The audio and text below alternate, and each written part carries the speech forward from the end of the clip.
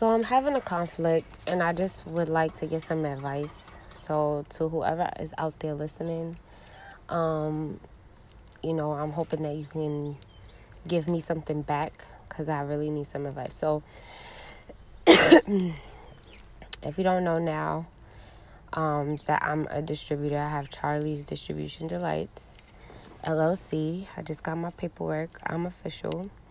Congratulations to me. My biggest product was Oven Delights. And I was basically subcontracting for a company called Two Mics Delights, which is another distributor. They're just the main distributor for Oven Delights. So I'm basically subcontracting from a distributor as a distributor. So the company, the main distributor, Two Mics Delights, is dropping the product. They don't want to distribute this product anymore due to some complications.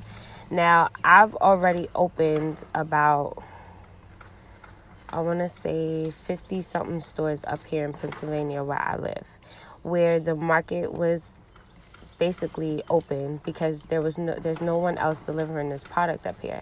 And my stores, my customers, they really like this product. It's moving. I move a lot of it like every single day. And so they're dropping the contract. So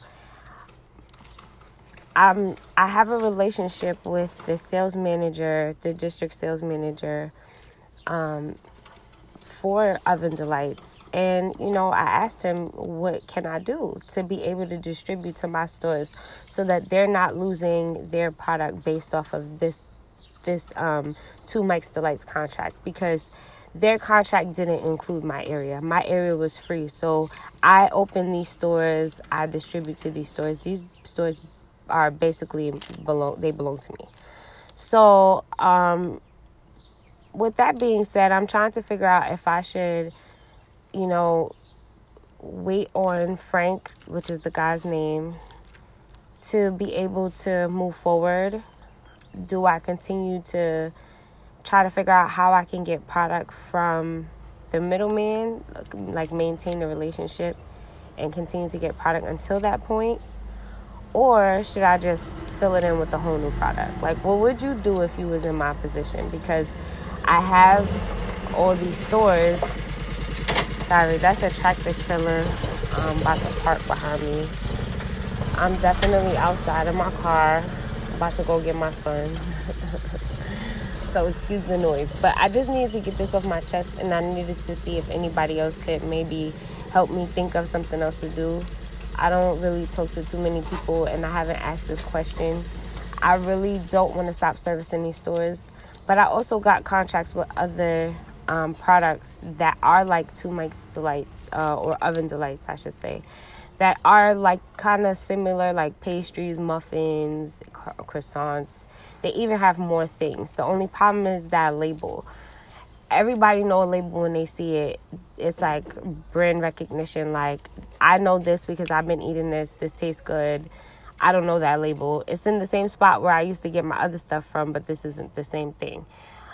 But also the faith part in me says, but people didn't know Oven Delights either. And they gave it a try. They gave it a shot. Not even just because it's a good-looking product or, the display is nice, but just off of pure, let me just try it. So I don't want to discourage myself there, but you heard my story, ladies and gentlemen. Any little bit of advice will help. I really would appreciate it. After this holiday, I know I already got 3 orders now, and I'm procrastinating because I don't know what to do, and I don't want to get stuck here. I really, really don't want to get stuck here. I need help. I need your help. So, holla at me.